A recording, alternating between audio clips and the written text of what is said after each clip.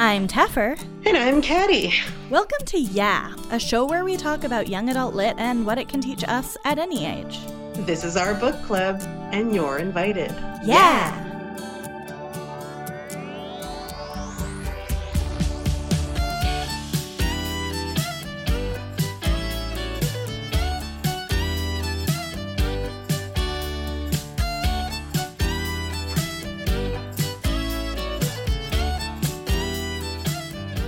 Before we get started, we'd like to take some time, especially this weekend, which in Canada is Thanksgiving weekend, to acknowledge that the studio where we record is situated within the traditional and unsurrendered territories of the Kanien'kehá:ka First Nations. As settlers, it's important that we remember that the lands we occupy are not our own, and that we engage in conversations that challenge the colonial mindset. If you are a settler, we encourage you to take some time today and every day to reflect on your relationship with the land you live on and the Indigenous communities of that area. Obviously, this is very relevant on Thanksgiving weekend when we kind of tell a myth that when Europeans came to North America, it was all very friendly and, mutual. Oh, like I'm rolling my eyes from home. But that's because I am Black, and people like to say that the Africans got on the ship without any struggle. So permit me to say a hearty middle finger to those who have not opened their eyes yet. Let's just put it that way. Mm-hmm. I'm feeling feisty. My third eye is wide open today. Let's do it. Yep. So this week we're continuing with our witch-themed October, and we're talking about The Year of the Witching by Alexis Henderson. We had a whole list of witch books for October, and I didn't randomly select books, but all the books were very good. And I kind of just went with books that literally had witch in the title. It was sort of like we're going to get our parameters very tight here. And what I've really enjoyed is that actually all three of the books that we're reading this month are totally different. Yeah, that's pretty sweet. That is a pretty neat aspect. Do you want to give us a rundown of the story, Teffer? Yes. I forgot to do that last week until several minutes into the episode, so thank you for reminding me right off the bat. Teamwork. The Year of the Witching is the story of Emmanuelle, a young girl who lives in the lands of Bethel, which is I'm gonna say that it's North American. It feels North American. I'm struggling to know what to call it. It's a cult. It's a cult, and it doesn't really have fantasy elements. Before the book starts, it has religious elements. So I'm going to say it's not a fantasy world. I'm going to say it's just like a normal world. Wow, I'm really getting off to a strong start, aren't I? She lives in a community called Bethel. It is a cult. It is a religious cult that, while not explicitly Christian, feels Christian, but also has some kind of heavy pagan influence, as Christianity does. Then she starts to experience stirrings, shall we say, and then a whole bunch of plagues come down on the community. And I don't even know how to synopsize this because it is wild. It is a journey, but I really, really liked it. I'm really glad to hear that. I have lukewarm feelings about this book. Not for any other reason than sometimes a book just doesn't reach into your chest system and rip your heart out and like dance around throwing it in the air kind of thing. I there are definitely some elements of this book that I liked, but as you were struggling to synopsize it, I think the biggest issue that I had with this book came to light. It's the fact that we don't have enough information about the world they live in. And I got frustrated. That first 100 pages was a bit of a slog for me because I kept trying to place it. I hadn't read up on the book. I wanted to come into this one fresh because I am a notorious chicken. And I didn't want to scare myself out, basically. But the truth of the matter is that I spent the first 100 pages trying to figure out where this lived in my head. Like, I have to imagine the universe to be able to fully dive in. And it looked half like The Village, but it was also half like Pee-wee's like neighborhood at the same time, because I didn't like I was sort of unsure which foot to sort of stand on with it in terms of environment. That's so interesting to me because you texted me, I think, around that mark, and we're just like, whoof. And I think what I said was I'm enjoying the fever dream of it. But it's interesting to hear you say that because for me, I had a real image of the village kind of from the beginning. Not necessarily with like where it is exactly or anything, but I had like a very clear image in my head of what things looked like. And I think maybe because of that, I didn't have the same trouble. And I wonder if that's, like, for me, this feels very much like Puritan recountings of the witch trials, and of the, like, Puritan communities. And I really enjoy historical fiction from that era. And I've read a lot of historical fiction from that era, and I've also like gone to like Plymouth Plantation and like Upper Canada Village and stuff. And so for me, it really lived in that environment. It was very much a sort of wooden buildings and fields and the church. Yeah, I got an idea of that as I was reading it too. I sort of went like, I feel like Teffer might know this universe a bit more than I do. For like, I mean, we've had these conversations in episodes past as well, but there is definitely, I think, a funny side to that because the author is Southern. And so like I kept imagining puritanical, like the images of like puritanical village, which is not something I'm 100% comfortable with, but whatever. But I kept reading it with a Southern drawl. But like with a silly Southern drawl almost. So like it sounded like most of my favorite my favorite podcast hosts, like Tracy Clayton, Nicole Perkins, like these like Southern country kind of folks who drag their speech a little bit, which I found really funny in a puritanical environment, which like I have seen The Scarlet Letter, I think. Yes. It's very concise. It's very, very, very British, very like stiff upper lip, very, very emotionless, whereas my, like the I guess all of everything that I've incorporated about folks in the South is very, there's something much warmer there, and something like there's a bit of that Latin sexiness in there, you know what I mean? Like there's something a bit more mobile, a bit more fluid, a bit less rigid, and maybe those are the little things that really knocked me off, because the actual story I found really cool. Folks, there's plagues in this book. So many legit plagues. Now I'm so curious because I certainly associate Puritans and witch trials with New England. I think like The Scarlet Letter is New England, Witch of Blackbird Pond, which we did a year ago, is New England. A lot of, and I mean obviously Salem is in New England, which is where these narratives center. But I'm really curious now about Puritan settlements further south, because I know at least like Jamestown had happened at that point in Virginia. I'm sure some of the, I mean, they were essentially religious refugees, whatever they did in their settlements afterwards. I'm sure some of them were in the South, but I don't actually know anything about that. I do know that the author, Alexis Henderson, is from Savannah, Georgia, and now lives in Charleston, South Carolina. So she probably knows. Maybe it's about the sentence structure. Like, I think it might just be something about that, like, because the actual text doesn't have any elements that would denote that there's a Southern flair to it. But maybe also this is a cool way to get to know the author a little bit also, right? It's her first novel.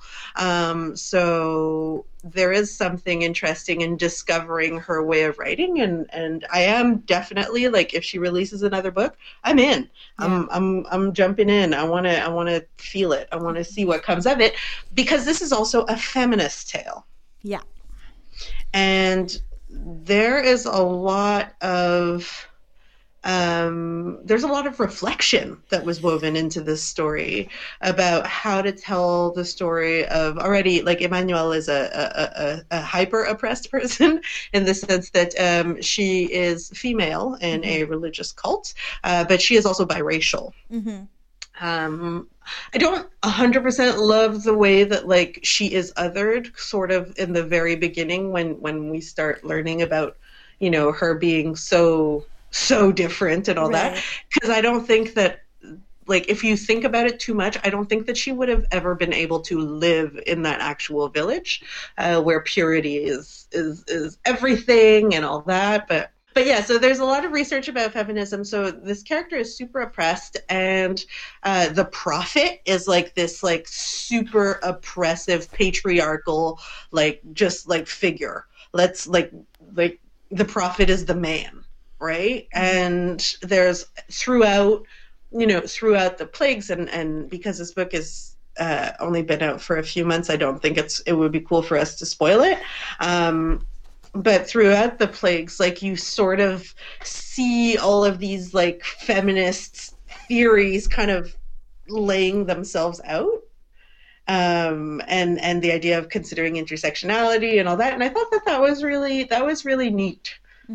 There's something I really love about the way this universe is built, and that's the way the faith structure works, because the feel is very Puritan. And the othering is very, very Puritan. I do wish that the conversation about race in this community was a little bit more developed, because I felt that sometimes I was just kind of making assumptions about how it worked, because she alluded to it but never really spelled out exactly how that had come to be. Though I do think mystery is a big part of this book, and I'll say more about that later. But one thing I really appreciate, it starts off with the religion sounding very Christian or maybe Mormon. There's a prophet who had visions and established the colony a long time ago. And they talk about the Holy Father, and they talk about the prophet. The scriptures that are cited are not the Bible, but, like, sound biblical. And the names are biblical names. So Lilith, Jael, Mercy, Delilah, Emmanuelle, Ezra. But as we come to understand the way the faith system works, it's really kind of a binary light and dark father and mother system, and this particular cult is the cult of the father. And that I find really interesting, this kind of nod to there being a much broader theological conversation, which is something that I feel like we don't often see. But as somebody who grew up in a small sect of Christianity and then sort of slowly found the whole tapestry of Christianity globally and how it interacts with other faiths, and I found that very, very real, very telling, and I really appreciated that she didn't try to create this very simple, very closed theological system, which I think often one of the things that will bother me sometimes when I'm reading historical fiction is that there will be this real simplification of how, like, even just Puritan Christianity worked. And I feel like she, in inventing this new religion, was super aware of all the nuance that exists in religious systems, and did that really, really well. Yes, I think that I think you said that masterfully. It really is a cool tale where mystery remains, and I think that that's why I also like the vibe of this book. I know it's a strange thing to talk about, but, like, the mood in general is full of mystery. And hearing you say that about like a puritanical society and how much has to remain unsaid, it is interesting to consider how much the author has actually left unsaid and leaves us to do some of the work. And especially when it comes to religious to a fictitious religious context, it is particular. It's funny because it also depends on our points of reference, because I grew up in a family that is culturally Muslim, and to me some of that could have also been tied to that as well, which is why I think I'm harping a little bit on the wish for more world creation. So yeah, but maybe there's also something about like, maybe there's a lot of mystery as well in the characters, I find, in their like, I mean, we don't get a ton of character development very quickly. Yeah. Like you gotta settle in for the journey. And I may have been left a little bit wanting surrounding Emmanuel. Because there are moments where she definitely, like, you can feel how the character's being used to promote a certain agenda that, you know, I'm fully in agreement with. But there's definitely something, like, there's a little something missing, you know, because she's kind and she is good, and that is it. Oh, I disagree. I mean, in terms of my take on Emmanuel, and I mean, obviously, like, when I'm reading this book, it's very hard for me to separate the storyline from my own experience and what it touches on for me. But the way I see Emmanuel's character is that she was raised in this very restrictive society where there's really only one way for her to be. And she's raised being sort of told in various ways that she probably can't ever be completely good because of how she looks and how she was born and things that are beyond her control. So she's like overcompensating and trying to be as good as she can. But we do see that, like, from a child, she's had little rebellions, and she kind of has inklings that she maybe doesn't want to be the person everybody else does. You know, when Leah is getting married to the prophet and she's like, well, that's what everybody else would want. Why don't I want that? I don't want that. But she loves her family and she wants to, you know, be good to her family, and she has no idea of there being any society out of the small society that she's raised in. So, but she's meant for so much more. Do you know what I mean? I do know what you mean, and well, maybe I know what you mean. I think what I see in her character and what really resonated with me is somebody who does not fit in the society, but doesn't understand really that that's an option. She doesn't really understand that there's anywhere else for her to exist. And, like, she's just trying to get by. But I do know, like, when she talks about her childhood with Leah, she talks about, we weren't supposed to know how to swim. That's true. But she and I learned how to swim, and, you know, we weren't. There are a few little moments of that. There's the fact that she loves books, and she's not supposed to love books. That's true. I'm going to retract a little bit of my sourness. And I don't think it's actual sourness. I think it's just this is not my book. Yeah.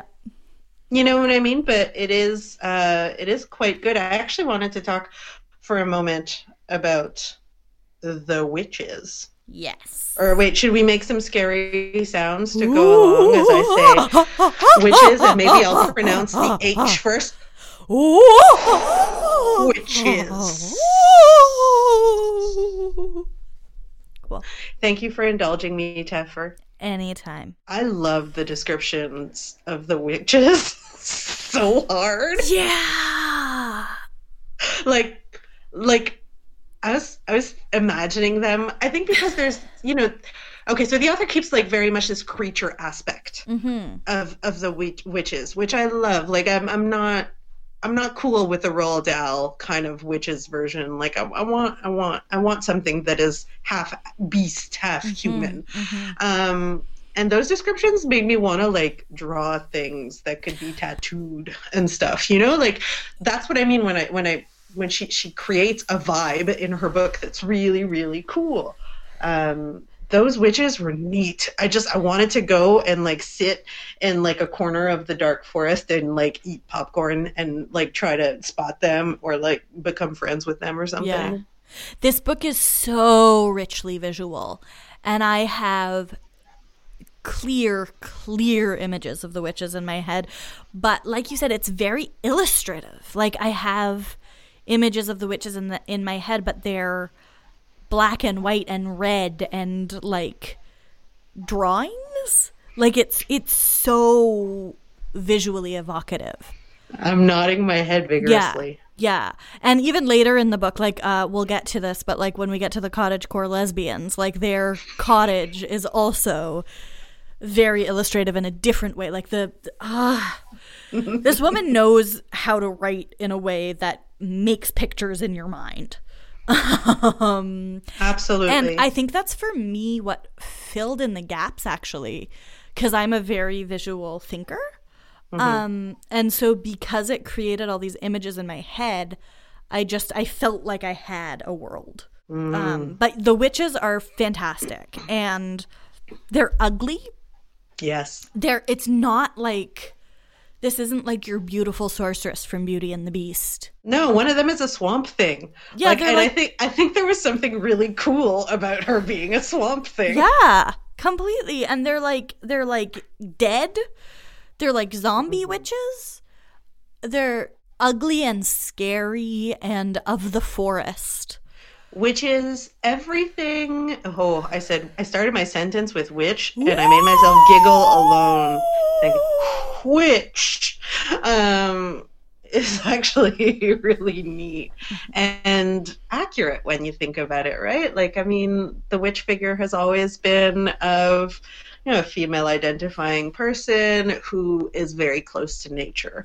So what better way than to present that? And I also love the fact that when you think about witchcraft, about, you know, the fringes, there's always this idea of putting things out into the universe, but you're getting it back as well. So it doesn't make sense to have a beautiful witch. It doesn't make sense, like, because if you are casting curses on people, technically that stuff should be rebounding on you, and therefore you can't look good doing it. Well, yeah, and that's why traditionally the idea of like the beautiful witch, it's always the glamour. It's that witches can cast a glamour that makes them appealing.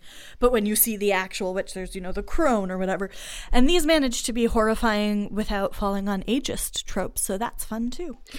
Yes, that's a very good point. Actually, I find that like the representation is pretty good. Like the older characters are portrayed her grandparents, like her grandfather and his wives, because we are in a polygamist universe, which is challenging. I find. I think I'm just so used to it from reading books where it happens. I have 8 grandmothers. I'm okay with it, but it's more of a I want everyone to have that freedom. I don't just want the male characters or members of my family to have that freedom. Yeah. Oh, this sounds like the beginnings of a therapy session. What else is a podcast? Oh boy. Just kidding. I am not qualified to do therapy. Yeah, it's an oppressive society where men have all the power, and it looks very unflinchingly at that. But one thing that I really appreciate at the end, like, and I'm going to try not to spoil the end, but something I really left this book appreciating was that there weren't, like, from the beginning, I was pretty sure it was going to be like, oh, and the witches are misunderstood and they're good, and the father and the cult is bad, and if you just go to the woods and are a lesbian with witches, everything is good, which is more or less my life goal. I love it.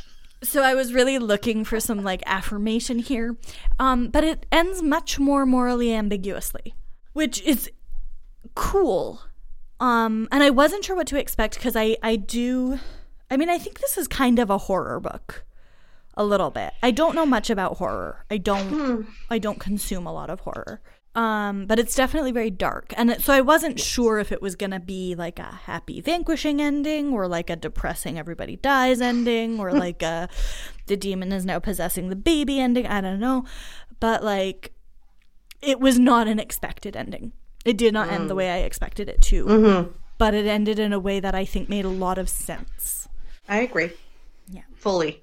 And hopefully you'll be able to let us know very soon, dear audience, if you agree as well. Tevra, I want you to tell me about the lesbian cottagecore the cottagecore lesbians in this book. Yeah. There again, I don't want to spoil too much, but there is a lovely interlude in this book in which we get an image of life kind of beyond the confines of Bethel. I just want to live there. There's a cottage, and there's like a hot, butch, lesbian witch. Because, like, she's hot. And her partner, and they have this little cottage, and it's, like, described so beautifully, and they're always making food. And they have kittens, and curtains. I can hold it in, but not curtains? Look, I don't have curtains on a few of my windows right now, and it's a personal sorrow to me. Oh, God. And I'm currently... Right, this is a little off topic. I'm currently really fascinated and engaged in the, like, cottagecore, cabincore thing. Mm-hmm. Because I think it's very beautiful. But also as somebody who grew up in a rural hippie family, there's a lot of me that's just like, this is just how I grew up. This is how everybody's house was when I grew up. And what really got me was when I got to an article that was saying cabincore is the new cottagecore because it's like cottagecore in the fall. And I just kind of lost my shit because I was just like, it's like, and you can wear flannel instead of lace. And I'm just like, no, this isn't a new core. This is the changing of the season. I was gonna say, I was like, isn't that just like, you know? It's like, it's not cabincore, it's just fall. We're just moving to a wonky place in the orbit around the sun. Oh my God. It's cool.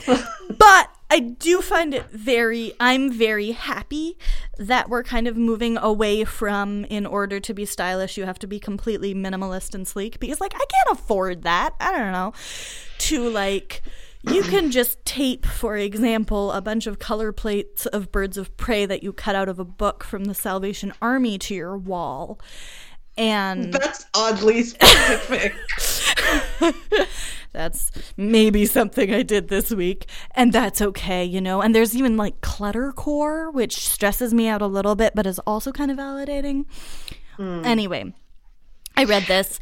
And also like cottagecore is very queer, and that is nice.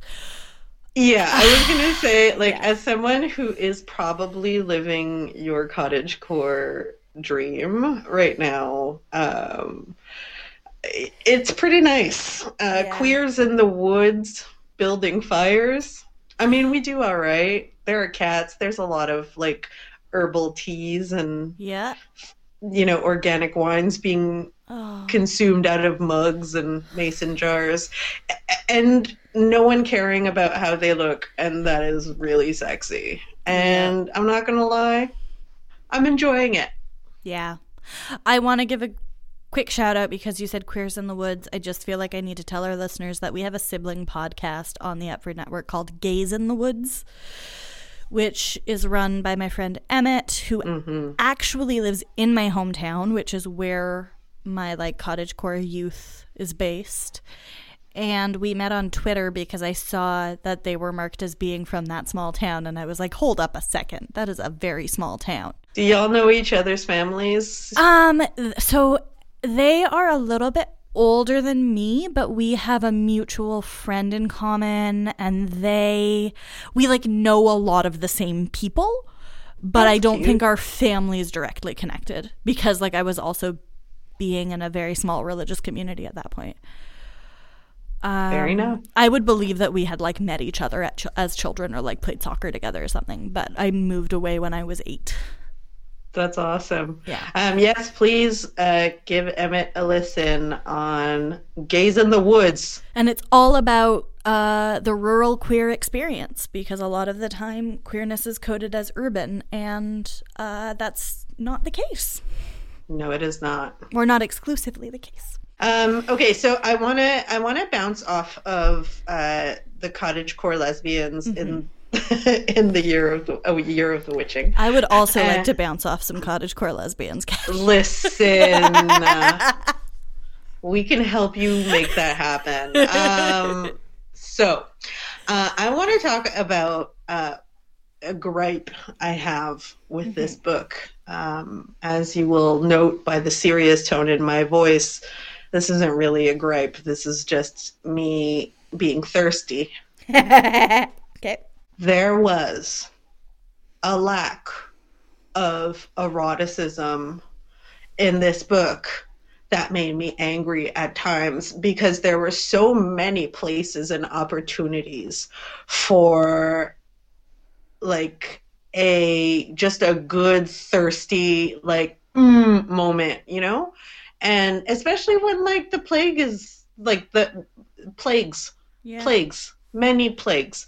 Like, come on, folks. Like, if we're gonna play the angle of the puritanical society, I need 5 pages of like reading that I can keep in my spank bank. Like, this is a book that is targeted for youths. I just need just a little oomph. Like, because there were so many good opportunities. You can't have Lilith as a character in a book and not have there be like some ritual sacrifice post mating. You know what I mean? Like that it made me upset. I think I wanted to get into Emmanuel a bit more as a character, and I think that also was part of it because like she's described as being like rather beautiful and I get it, it's puritanical, whatever, but like she lives in this she's so goddamn repressed. And you're just like, come on, if you're saving your village from plagues, like with the like, come on.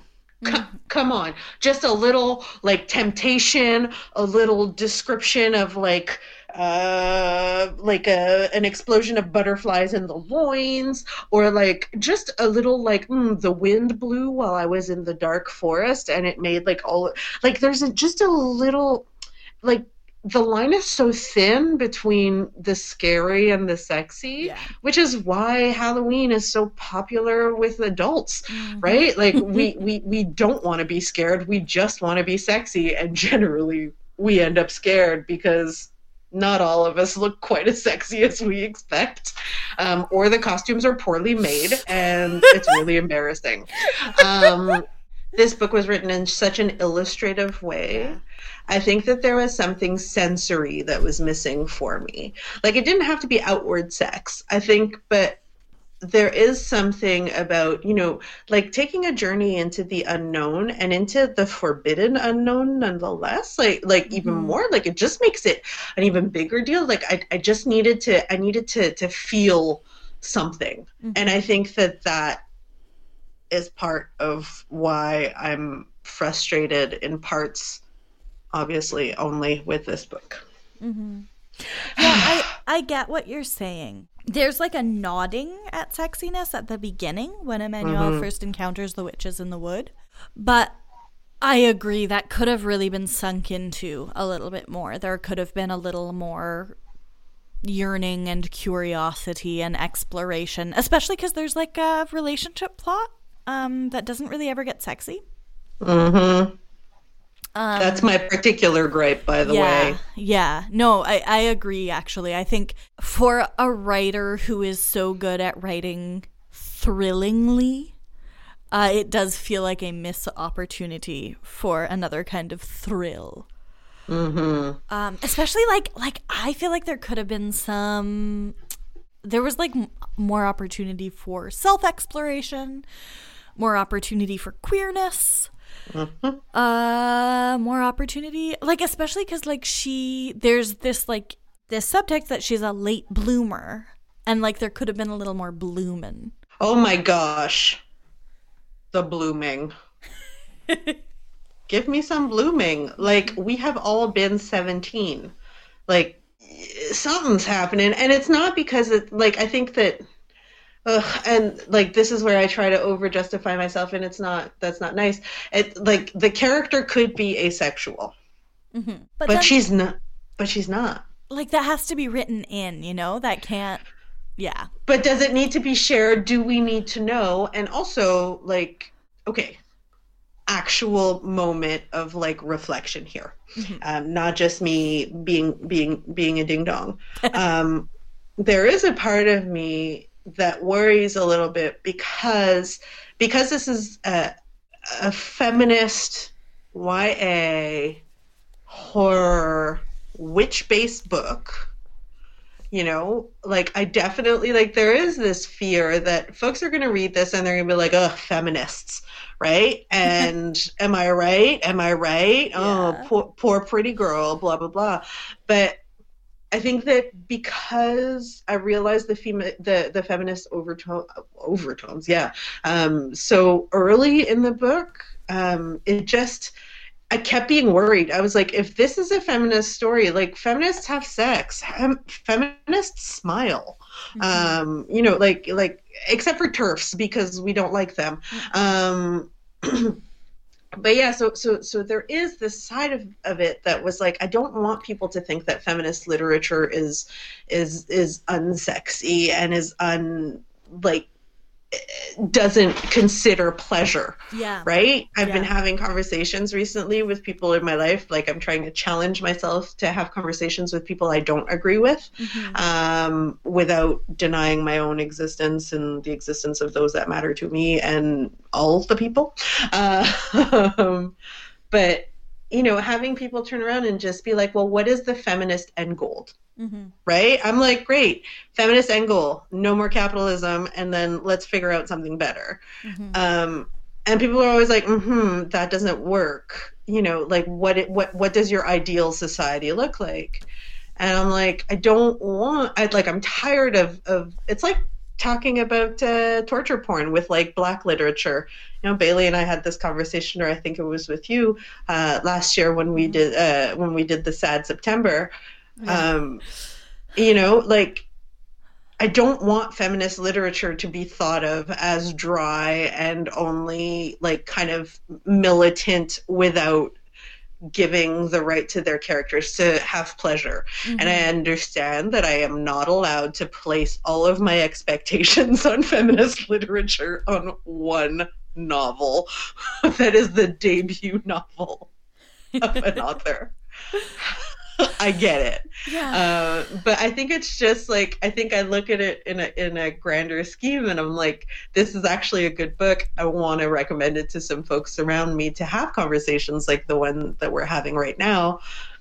And I want them to also go like, feminists get off and it's fun, and like, there's a place for men to have sex in this feminist utopia, and they're gonna have lots of orgasms too, and like, no one cares about bits and bobs, and we're just like, oh, I actually like you as a person. We're having consensual like pleasure giving. Oh, this is cool. Or like, hey, I don't want to do this. Like, I just need someone to look at feminists differently for once. There. Is that too much to ask? I do think that is a very tall order for, as you said, one author's debut novel. But I understand. And I think especially I dabble in witchcraft, as has been mentioned before, and like, pleasure is such a large part of witchcraft, like pleasure and comfort and sexuality to whatever extent that means for each individual, and like sex magic has a really powerful history also. Sure. And of course I'm thinking about this because we just came off a full moon in Aries, which is like sex time. Yeah. When we're talking about witchcraft, I feel like you need more than just a passing reference to sex. Yes. Yeah. And that's something Eunice and I talked about last week with the Bone Witch. One of the things we really liked is that her drawing on her magic is pleasurable to her. Mm-hmm. So yeah, that is maybe the one thing that it could be sexier.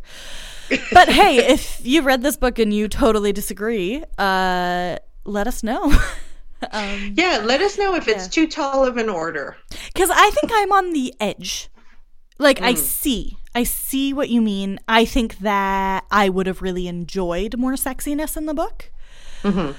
At the same time, I do think this book is very rich sensorially and illustratively, and I'm sure there are many, many readers who would be fully satisfied with the world and the experiences therein.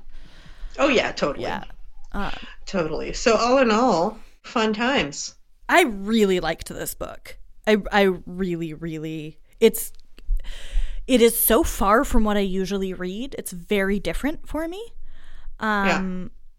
But it was just great. I'm really glad that you had that reading experience. I was a bit more lukewarm, but still warm. Still enjoyed it. There was some good stuff in there. And that's all she wrote. For now. Witches.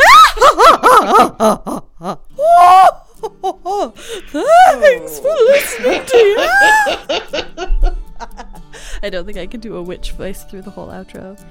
If you want to leave feedback, suggest a book for us to read, or just say hi, send us an email at theyapodcast@gmail.com.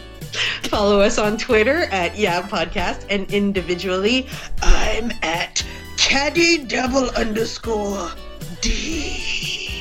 And I'm at Tifferbear. I don't know how witches say R's. Are they all British? If you like the show, why, and want to help us make it even better, consider supporting us on Patreon. You can get all kinds of great perks, including early access to bonus content, shoutouts, guest appearances, and more. Head to patreon.com/yapodcast to donate. Shout out to our wonderful patrons, Erica Stutchberry, Kat McGuire, Catherine Reshi, Chantal Thomas, Lizzie Tenhove, Matt Dever, Megan Jane, and Emily Patton. Thank you so much. Mm-hmm. We have merch. Hit the merch link in the description of this episode to get some from the fine folks over at TeePublic. You can also support us for free by leaving a rating and review on Stitcher or Apple Podcasts, subscribing on Spotify. Those links are all in our link in bio and Instagram if you're having trouble finding any of them. And by sharing this episode with a friend. Maybe a friend who's into witches or gore. Sure. Or maybe a friend who has some theological knowledge. I feel like I wanna talk to Bailey about this book too. Yeah. Special thanks to Great Bear for letting us use their song Jenny's Groove as our theme music. You can find their music for sale at greatbearmusic.bandcamp.com. This episode was produced by me, Tevra Jemian, and edited by Tom Zalatni as part of the Upford Network. You can find out about all the great shows on our network at upfordnetwork.com. Hi, Tom. Thanks, Tom. Bye. Bye.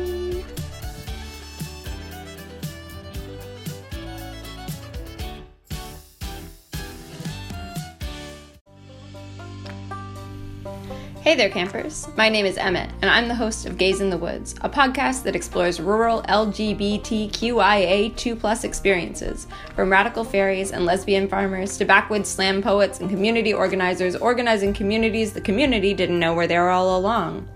Can you have a pride parade when you're the only gay in the village? What is camp when you live in a trailer?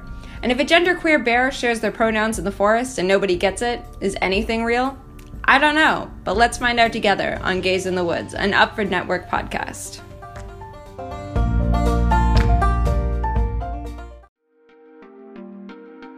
Hey, I'm Aaron Lakoff, host of Changing on the Fly, a brand new podcast on the Upford Network.